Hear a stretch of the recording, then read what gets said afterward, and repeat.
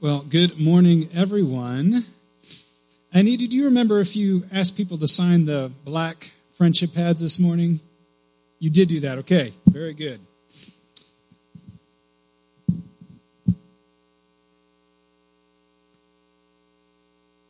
I must have missed that. And I'm just thinking that means there's no complaints, right? When someone comes up here and they can't say, hey, you weren't listening, because I wasn't listening. And, thank you for grace, right? We are talking about how God's story shapes your story, shapes our story. And one of the most important parts of your story is your work. We're going to talk about work today. Because, think about it, you spend a better part of a third of your time with some kind of work, either your career work, maybe a job that's getting you to the next thing kind of work, and maybe being a student, and you're studying to prepare you for work someday, maybe your volunteerism, maybe you're not getting paid for your work, but you are giving of yourself, you're volunteering, maybe you're retired and volunteering, maybe you're working in the household, managing the household. We got some homeschool families, maybe you're homeschooling your kids and working that way. Everyone has work, and it occupies a lot of our time. Unfortunately, work can seem like drudgery for many people. It can seem like a curse even. After all, we don't say, thank God it's Monday. We say, thank God it's Friday. TGIF.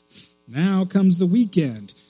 Gallup polls indicate that 7 out of 10 people are unhappy in their offices. 10 out of 10 students are unhappy at school. Well, maybe not 10 out of 10, but no. Pull these guys over here. And you might think, well, maybe it's because 7 out of 10 people are working under people. They're being bossed around, told what to do. Well, one of the recent studies I read said that those people at the top who aren't being bossed around by anyone, CEOs of companies, 5 out of 10, one half of CEOs, if they could get out of their situation, if they could find something else to do, they say, we would do that. We would do that. So work can seem like drudgery or even a curse. The Bible, however, when we look at the Bible, it presents work as a gift. Work as a gift. So we're going to talk about 3 ways so that you can see your work as a gift. I'm hoping that tomorrow morning, when you get up, whether you are staying at home, taking, just getting things done. Oh, I guess is tomorrow a holiday for some people? Martin Luther King Jr. Day? I was about to say, if you go into the office tomorrow, well, you may be going to the office or may have a day off. I'm not sure. So the next day you're going into the office or going to school, I'm hoping you'll see this. This is a gift. This is a gift. It's not drudgery. And we're going to look at Genesis chapter 2. We looked at this last week. We're going to look at some different verses from Genesis chapter 2. So open up your Bibles to Genesis 2. If you don't have a Bible, I would love to give you one. Come see me after the worship service, and we will give you a Bible. Genesis chapter 2, looking at verse 4. Verse 4 says, "This is the account of the heavens and the earth when they were created, when the Lord God made the earth and the heavens." And by the way, whenever you're reading Genesis, you will see this phrase, "this is the account of," frequently repeated in Genesis. And that serves as an introduction to a new section. It's kind of like a headline. It's a pay attention for something new that is about to be described or told. So it's like a pay attention. Let me get your attention here. Verse 5. "Now no shrub had yet appeared on the earth, and no plant had yet sprung up, for the Lord God had not sent rain on the earth, and there was no one to work the ground." So notice there is a potential problem that is identified. There's no one to work the ground. Now, it's not a problem yet because there hasn't been any rain that God sent down. The crops, there's nothing growing. No plants, nothing's growing here yet, as described in Genesis chapter 2, verse 6. But streams came up from the earth and watered the whole surface of the ground. And so now it is a problem. Now there are things growing. Now no one is there to work the land. And verse 7. Then the Lord God formed a man from the dust of the ground and breathed into his nostrils the breath of life, and the man became a living being. Now, the Lord God had planted a garden in the east, in Eden, and there he put the man he had formed. And for those of us who have that kind of cynical view of work, work is a drag, it's drudgery, this is when we say, aha, here it is. This is when God puts the man to work. And we can be accustomed to having this negative view of work. A few weeks ago, we mentioned another creation account. It's not from the Bible. It's not something you want to read and believe. Just another account in ancient times of how the world was created. It's called the Enuma Elish. Came from the Mesopotamia area, kind of ground zero for human civilization at the very beginning. And one view that the Enuma Elish presents is work is drudgery. The gods made human beings so that the gods wouldn't have to do work. Marduk was seen as kind of the chief god in this kind of ancient Mesopotamian religious worldview. And Marduk created the earth. And then Marduk invited other gods to come in and dwell in the world. And the other gods said, no thanks, because can you imagine how much work is going to be required in running this new world that you created, Marduk? We're going to take a pass on this. And so Marduk replies, this is in the Enuma Elish, I will produce a lowly primitive creature. Man shall be his name, and to him shall be charged the work, so that the gods may have rest. So the gods we won't have to do anything. I will create man and give them the grunt work. And as we've seen these past few weeks, what Genesis does is it corrects these other ancient worldviews. Genesis, among other things, says, no. Work is not drudgery. Work is a gift. It's not a curse. So 3 ways you can see your work as a gift. 1, your work is a gift to God. It's a gift to God. So I want to look at Genesis chapter 2, verse 15. And we'll put this on the screen. The Lord God took the man and put him in the Garden of Eden to work it and to take care of it. Now, those 2 highlighted words, to work and take care of it, those, when they are used together, they have, in Scripture, a very unique meaning. And they refer to the work of priests in the tabernacle or in the temple. If you look, for example, in the book of Numbers, you will see those words used over and over and over again to talk about the priests in the tabernacle and their work that God gives them to do to support the operation of the tabernacle, to maintain the tabernacle and the worship functions in the tabernacle. They were to keep the temple working properly in the worship of God. And they're used here in Genesis chapter 2. What does this mean? Well, last week we said that in Genesis chapter 1 and Genesis chapter 2, those chapters are much more about the why of creation, not the how of creation. Why did God create the heavens and earth? Not how did God create the heavens and the earth. Why did God create human beings? Not how did God create human beings.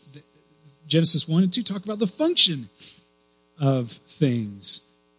What is the function of humanity, of human beings, you and me?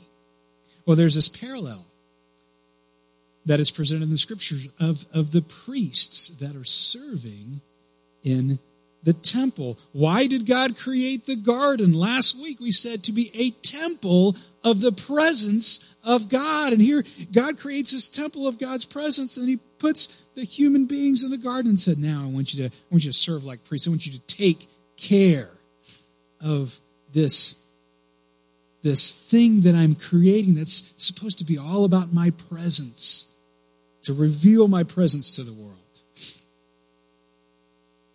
So one thing I want to point out is that work, one thing that shows us is work is not a human invention. It's not a human institution. It's not, we need to provide for our livelihood, so we better get to work and come up with a way of, sharing resources and making life better for us and earning a paycheck. God gives work.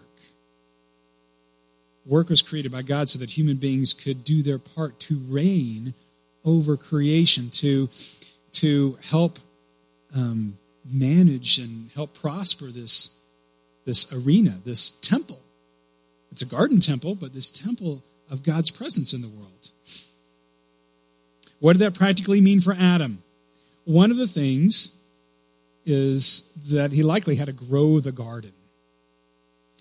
In Genesis chapter 1, verse 28, God said to the human beings, I want you to be fruitful. I want you to increase in number. I want you to, what does it say? Fill the earth. Don't just stay in this one location. Fill the earth and subdue it. So what does that mean? That means likely that Adam was supposed to grow the garden. If the human beings were supposed to fill the earth, it makes sense that Adam would have to grow the garden a little bit, make it expand. It's because it's safe to assume that the whole garden, the whole earth at this time isn't garden-like. So maybe he had to irrigate some. Maybe he had to prune some. I don't know what he had to do. Plant some new plants or help those little seeds to get cultivated and grow. He had to get his hands dirty. But here's the point. His work was his way of showing the world the glory of God as he helped this garden temple of God's presence grow. His work was his way of showing the world the presence of God. What does this say about work? It says this, your work is sacred. Ultimately, your work is your way of showing the world the presence of God. Your work is sacred because God gave it to you so that you could make it as clear as possible, the reality of God for others. And we'll talk about that in a little bit. 2, let's talk about that now. So your work is a gift to God. Your work also is a gift to others. There is an ancient collection of Jewish writings outside of the Old Testament called the Jewish Talmud. It was just kind of a collection of Jewish writings that were important to the Hebrew faith. And in the Talmud, there's this question. Why didn't God create a bread tree if he meant man to live on bread? Isn't that kind of interesting? If God meant for us to live on bread, bread is kind of an important, we see bread and people eating bread throughout the scriptures. So why didn't God create a bread tree? That's a good question. So Alan Hirsch is currently he's a missionary strategist for the church. Here's what he writes about this. He writes, God prefers to offer us a grain and then invites us to buy a field and plant that seed, plant that grain. God prefers that we till the soil, that we work the soil while he sends the rain. Notice that there's this partnership going on here. God prefers that we harvest the crop while he sends the sunshine. Why? Because God would rather that we become partners with him in creation. So, of course, God could simply supply our every need, grow that bread tree, so all we have to do is pick off a loaf and start eating, but he doesn't do that. Our God invites us into a creative partnership with him. He supplies the earth, the air, the water, the sun, and he supplies our strength. And then he asks us to work with him. See, God has this positive view of work. So here's a quote from Dorothy Sayers. Work is the gracious expression of creative energy that God gives to us. Creative energy in the service of others. In order for us to find deep meaning in our work, we have to attach our work to the service of others. And I'll go even further than that. We have to see our work as a part of God's bigger story of providing the world his desires for his people.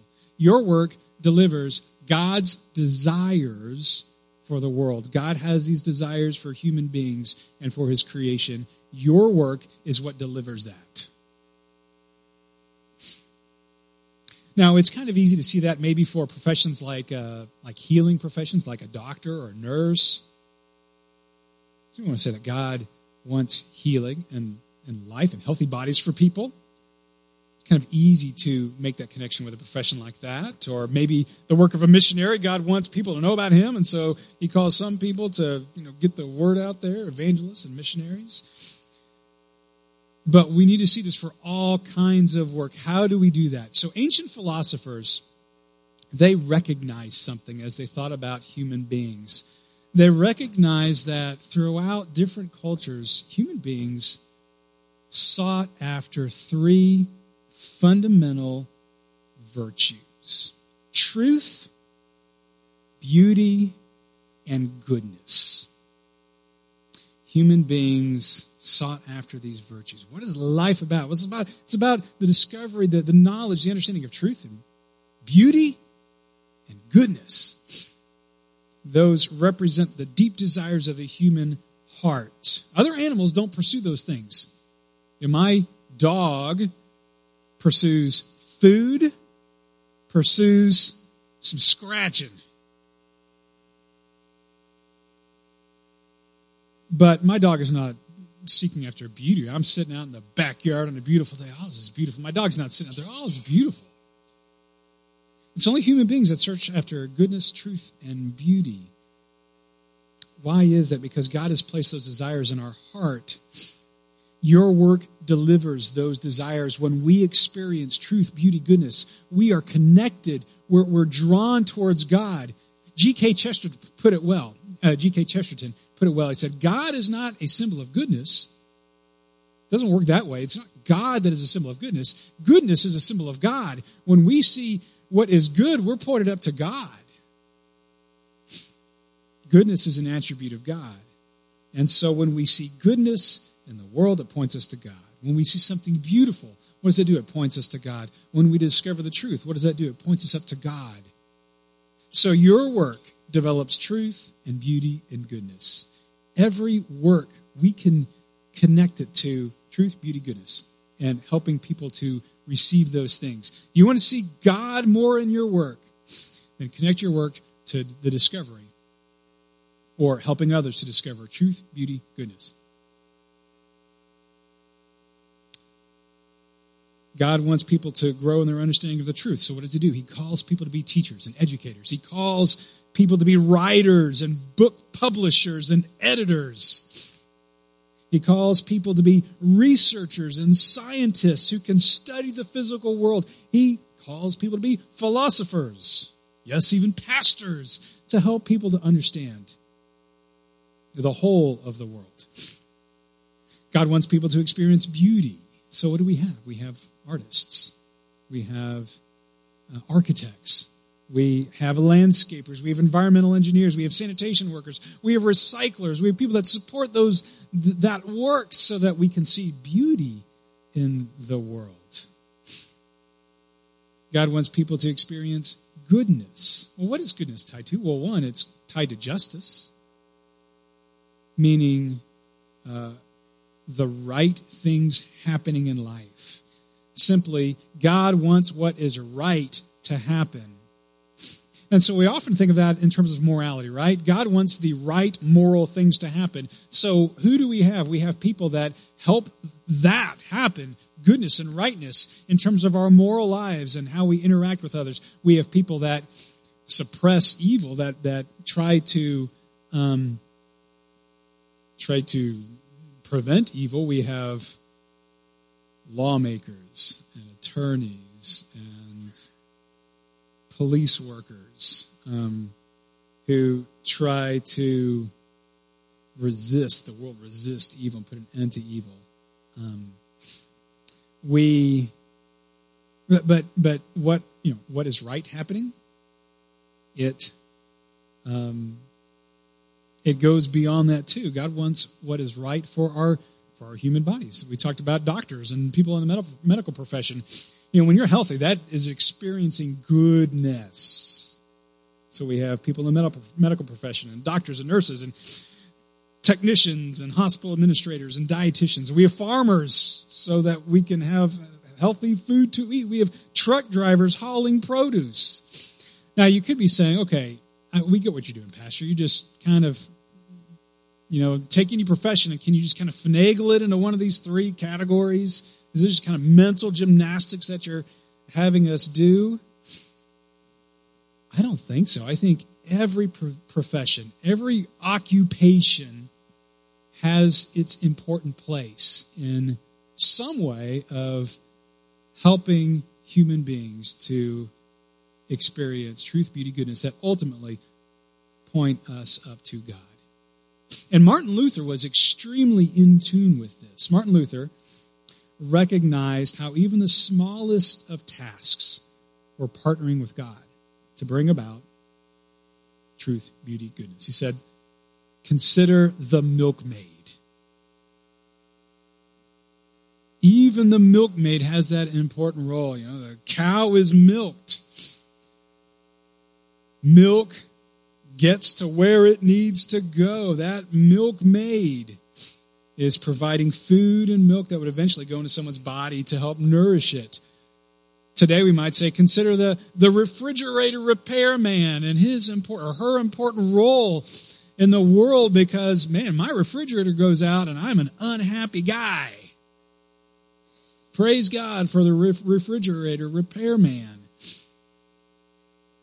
Or how about engineers helping to design refrigerators in the first place? How about engineers? Thank God for engineers. How many of you went and saw the Dr. James Tour presentation at Sagemont Church this past Wednesday? Oh my gosh! I mean, he's a professor of nanoengineering at Rice University, and one of the things that he is doing is he's helping design these nano cars on the molecular level that you can control through someone's body that can identify cancer cells, and then it has this little spinner made of a molecule that can rotate at 3 million times a second and drill into a cancer cell to kill it. Wow, praise God for nanoengineering. You don't have to be a Dr. Tour, however, to be a part of God's work. You can be that refrigerator designing engineer helping us to, man, if you don't have you're going to die. You're going to eat something rancid and get food poisoning and suffer without your refrigerator working. So I think you get it. Your work is a gift to God. It's a gift to others. And the third thing, your work is a gift to yourself.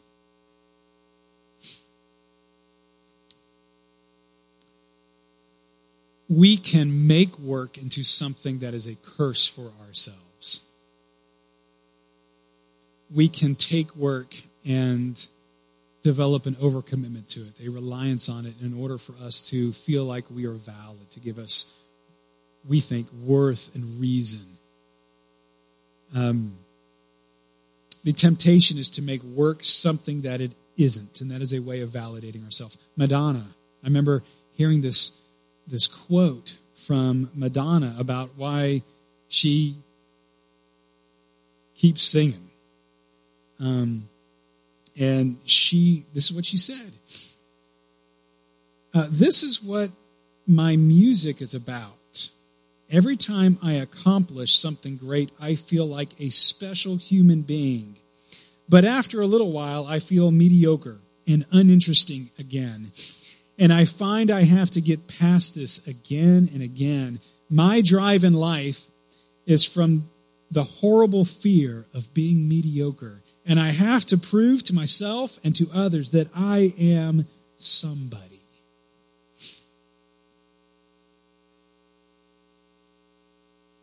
And all kinds of people do that with their work. They use it to try to prove that they are a somebody. So, real important truth here about your work. Your work is not the proving ground of your worth, but the training ground of your faith. It's not the proving ground of your work, your worth. And how do we prevent it from becoming the proving ground of your worth?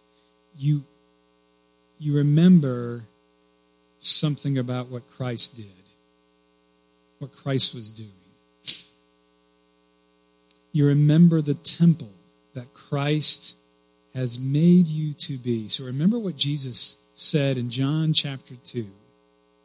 He said this kind of cryptic saying about the temple. He said, destroy this temple and I will raise it again in 3 days. And everyone heard Jesus say that, and they thought he was talking about the physical temple. They thought he was a lunatic. But he was speaking of himself. See, Jesus came to bring God's presence into the world. He brought God's presence. He was God incarnate into the world. And if you follow Jesus, you have his presence in you. What does that make you? It makes you a temple of the presence of God. So you fight the urge of making your work your validation by remembering Christ was so pleased with me that he came and dwelled inside of me. That's his great love for you, that he came and dwelled inside of you. So you don't have to find your worth in anything other than Christ's presence in you. Can we say that?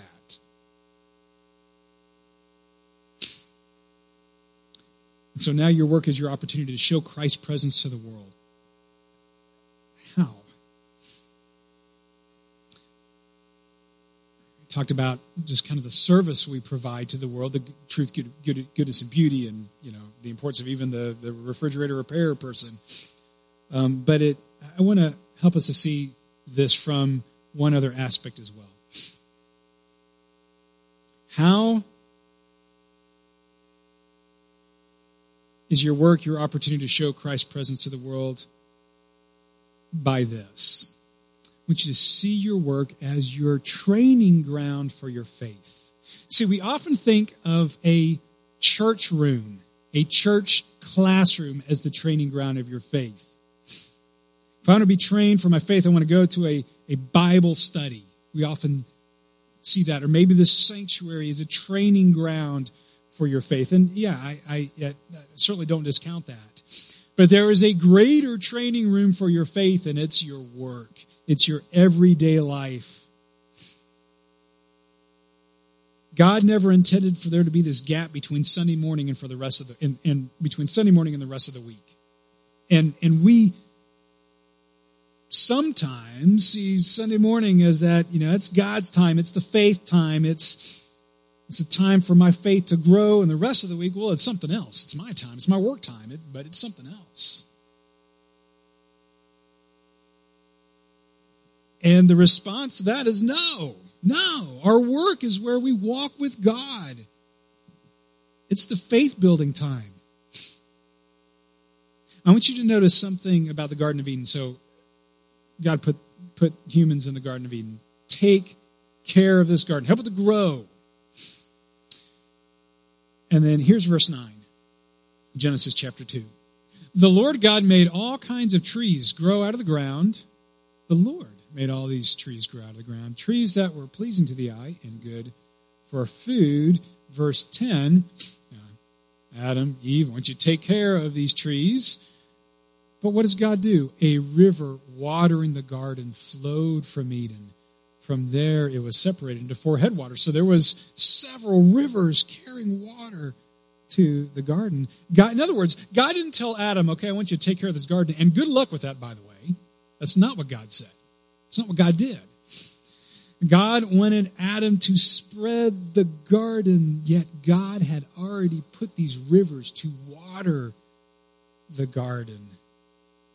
He had laid the groundwork for Adam, in other words. And Adam was simply to build on what God was already doing in the garden. God meant for Adam to look where he was already at work and then join him there.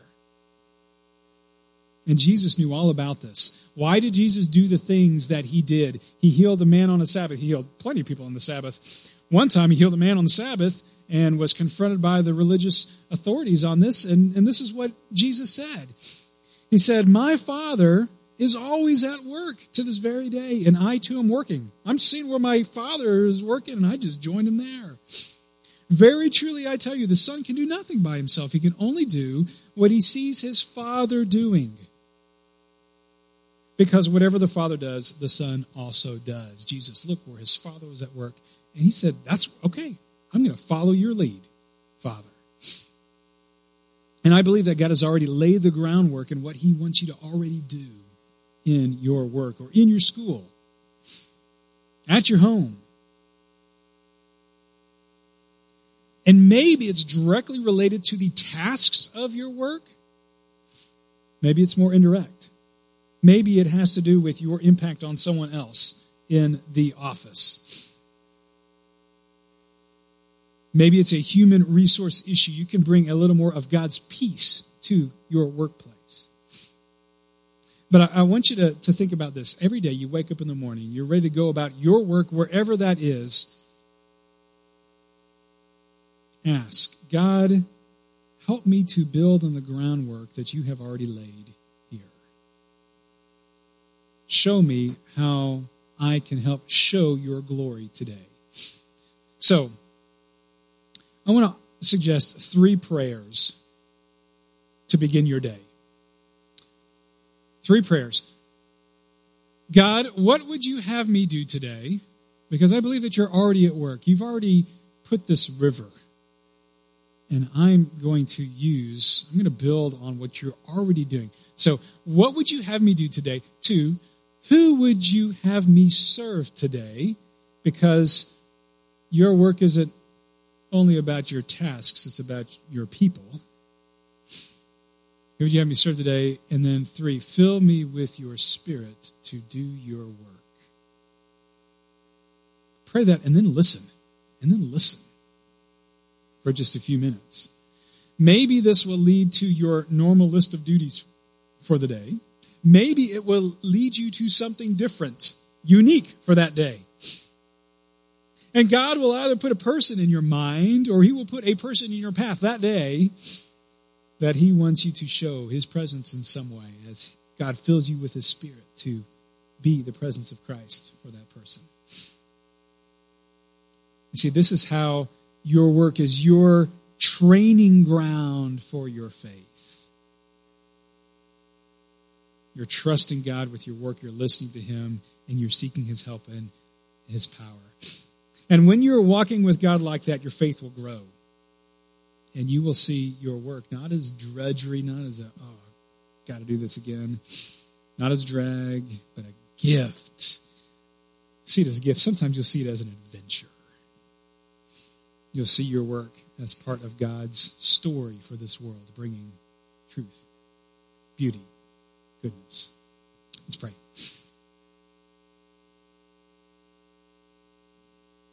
God, we ask that you would open our eyes to what you are doing in the unseen world. We're aware of you here on Sunday mornings, Lord. We pray that you would help us to be aware of where you are at work throughout the rest of the week in our lives, in our work, in our studies, at school, in our homes, in our neighborhoods, in our volunteerism. Help us to hear your voice in leading us to certain tasks, certain people that we can serve. Lord, we pray that we would not only see Sunday morning as holy, but all of our life as holy and sacred, where you are present and you're inviting us to see you and to serve you and to serve others and to help grow your presence throughout this earth. We pray this in Jesus' name. Amen.